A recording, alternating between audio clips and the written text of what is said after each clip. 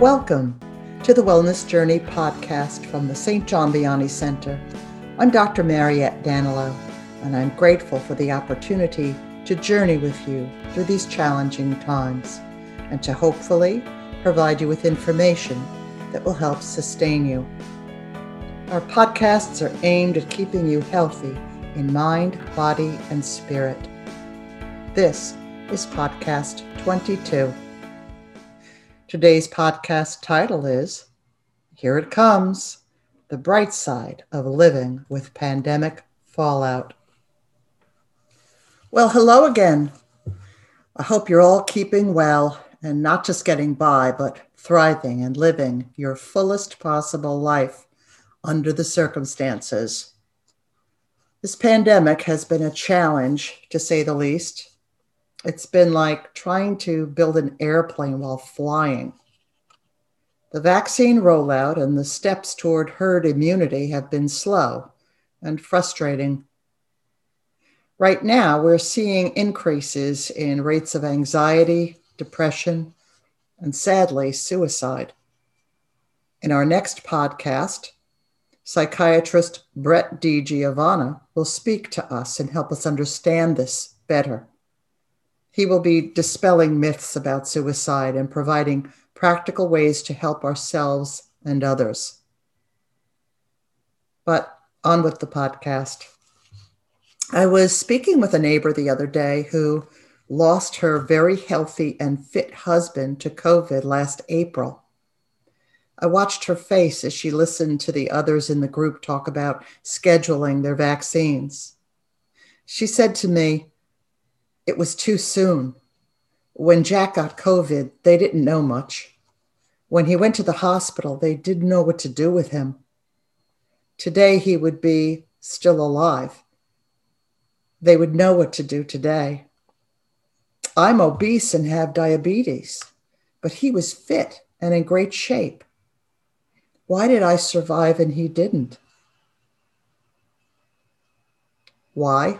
Good question. Let me say to all those who have lost someone, please accept my deepest condolences. The St. John Vianney Center and I always have you in our prayers. As believers, we are essentially a people of hope. And hope is not to be confused with optimism, although optimism is a good lens to have. Hope is a theological virtue, but put quite simply, it is the confident expectation of what God has promised. Hope means that even when things don't work out, even after all the fervent prayers, when God says no, we trust him. We just trust. We remain at the foot of the cross. I'll never forget the powerful scene in the movie, The Passion of the Christ, when Jesus in the Garden of Gethsemane asks God if it be his will to let this cup pass. Then he looks up to see dark clouds eclipse the sun, and he has his answer. In our most recent presentation to Women Religious Leadership, psychotherapist Sister Mercedes McCann talked about spiritual poverty. It is, in the simplest of terms, a radical awareness of our utter dependence on God. There is a God, and God is not me. In Scripture, Jesus was tempted in the desert and was offered power, safety, and security.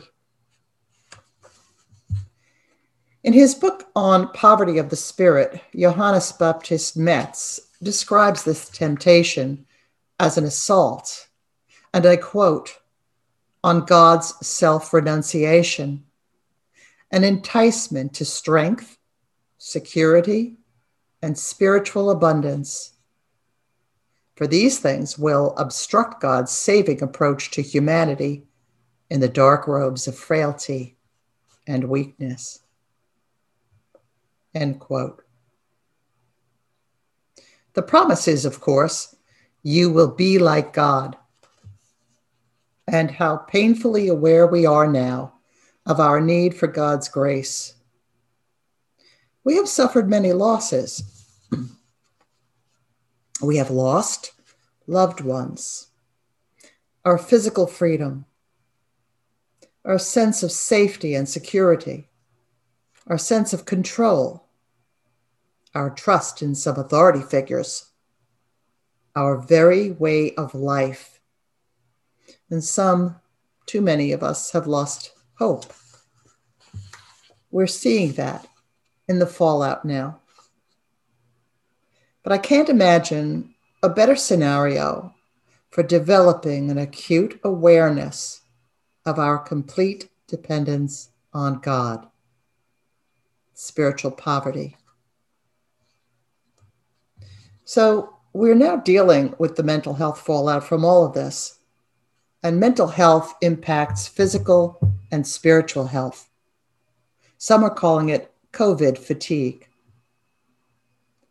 Anton Chekhov once said, "Any idiot can face a crisis. It's this day-to-day living that wears you out." Many people are becoming irritable, anxious, and weary. We want our lives back.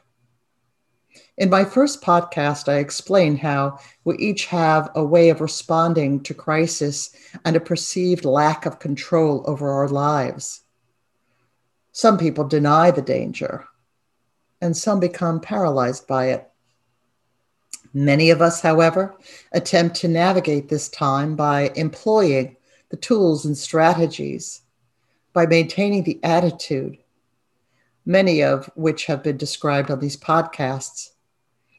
We've done this in order to maintain our mental, physical, and spiritual health. However, and unfortunately, right now, after all these months, many of us seem to be in a mode where one day melds into the next, and the sameness of each day is numbing. Do you remember the movie Groundhog Day? In it, a cynical, sarcastic, and very self-centered weatherman named Phil, played by Bill Murray, is sent for his 4th year to cover the annual groundhog festivities in what he considers a hick town, Puxatawney, Pennsylvania. His co-worker is a very positive, caring woman who points out to Phil how egotistical and self-centered he is.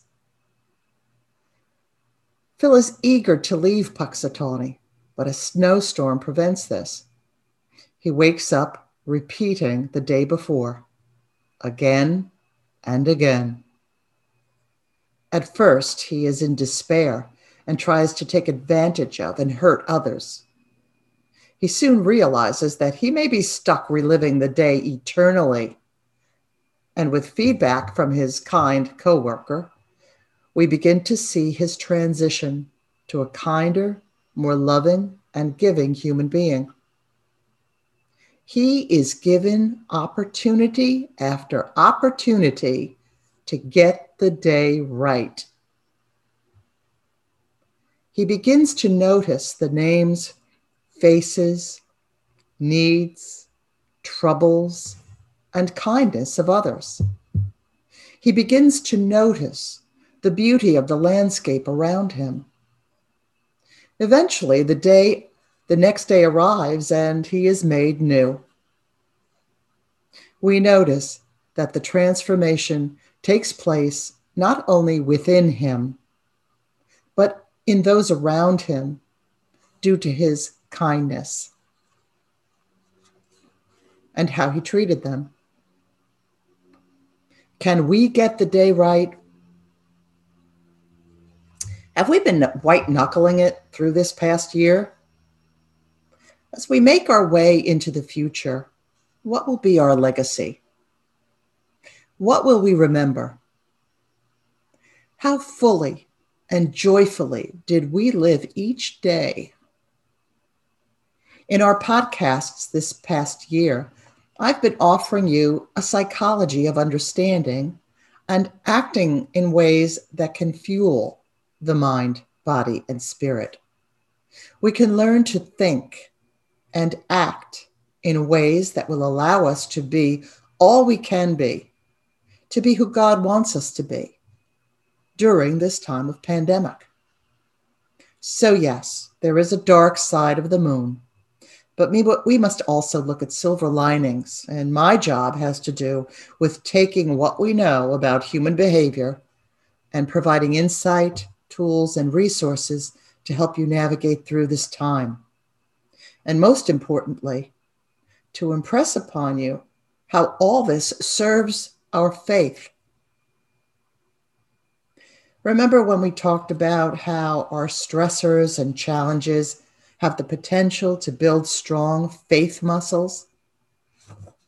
Psychologists have been studying the possibilities of what's known as post-traumatic growth.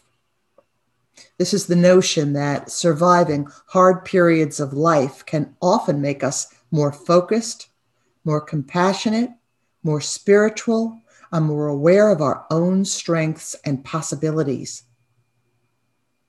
A multi-year study published in the Journal of Personality and Social Psychology found that the emotionally healthiest subjects had experienced some kind of significant adversity, such as, for example, loss of a loved one or a grave illness. Clinical psychologist Anne-Marie Repka says, quote, "These events can shake us up and strip away our assumptions. They push you to re-examine what is most important. You learn things about yourself you never would if life was clear sailing." End quote. And nothing can put life in perspective like a pandemic. This is not about minimizing or trivializing the suffering such events cause, but the point here is that pain and growth can coexist. That bears repeating. Pain and growth can coexist. Just think of all the great art, literature, dance. Think of all the great saints and spiritual figures. I think that was the case for most of them. There will be starts and stops on this journey because we're human. And post-traumatic growth is a journey. Quote, "Post-traumatic growth is a journey and everyone is on their own timeline," says psychotherapist Dr. Laura Silverstein Tersch. So everyone is different, and we each have our own unique journey. Lastly, we need to remember the silver linings here. Between news notifications, the political landscape, and social media, we're being emotionally and mentally drained by the time we go to bed. But we have something called a negativity bias, which means we tend to hold on to and remember the bad stuff. Someone whose work I talk a lot about in my podcasts is Dr. Martin Seligman, who is the founder of positive psychology. He points out that for sound evolutionary reasons, most of us are not nearly as good at dwelling on good events as we are at analyzing bad events. Our brain has a negativity bias because it has helped us survive during our evolution as a species. And we mostly focus on what could go wrong or what went wrong. It has had adaptive value, but it can be a double-edged sword. So we need to practice and teach our minds to notice and savor the good things, the silver linings. And how do we do this? I would strongly urge you to go back over the podcasts from this past year. You may hear or notice something that you were not ready to hear a few months ago. It's mostly all there. how to keep your mind, body, and spirit healthy as we journey through this time of pandemic. And it's not quite over yet.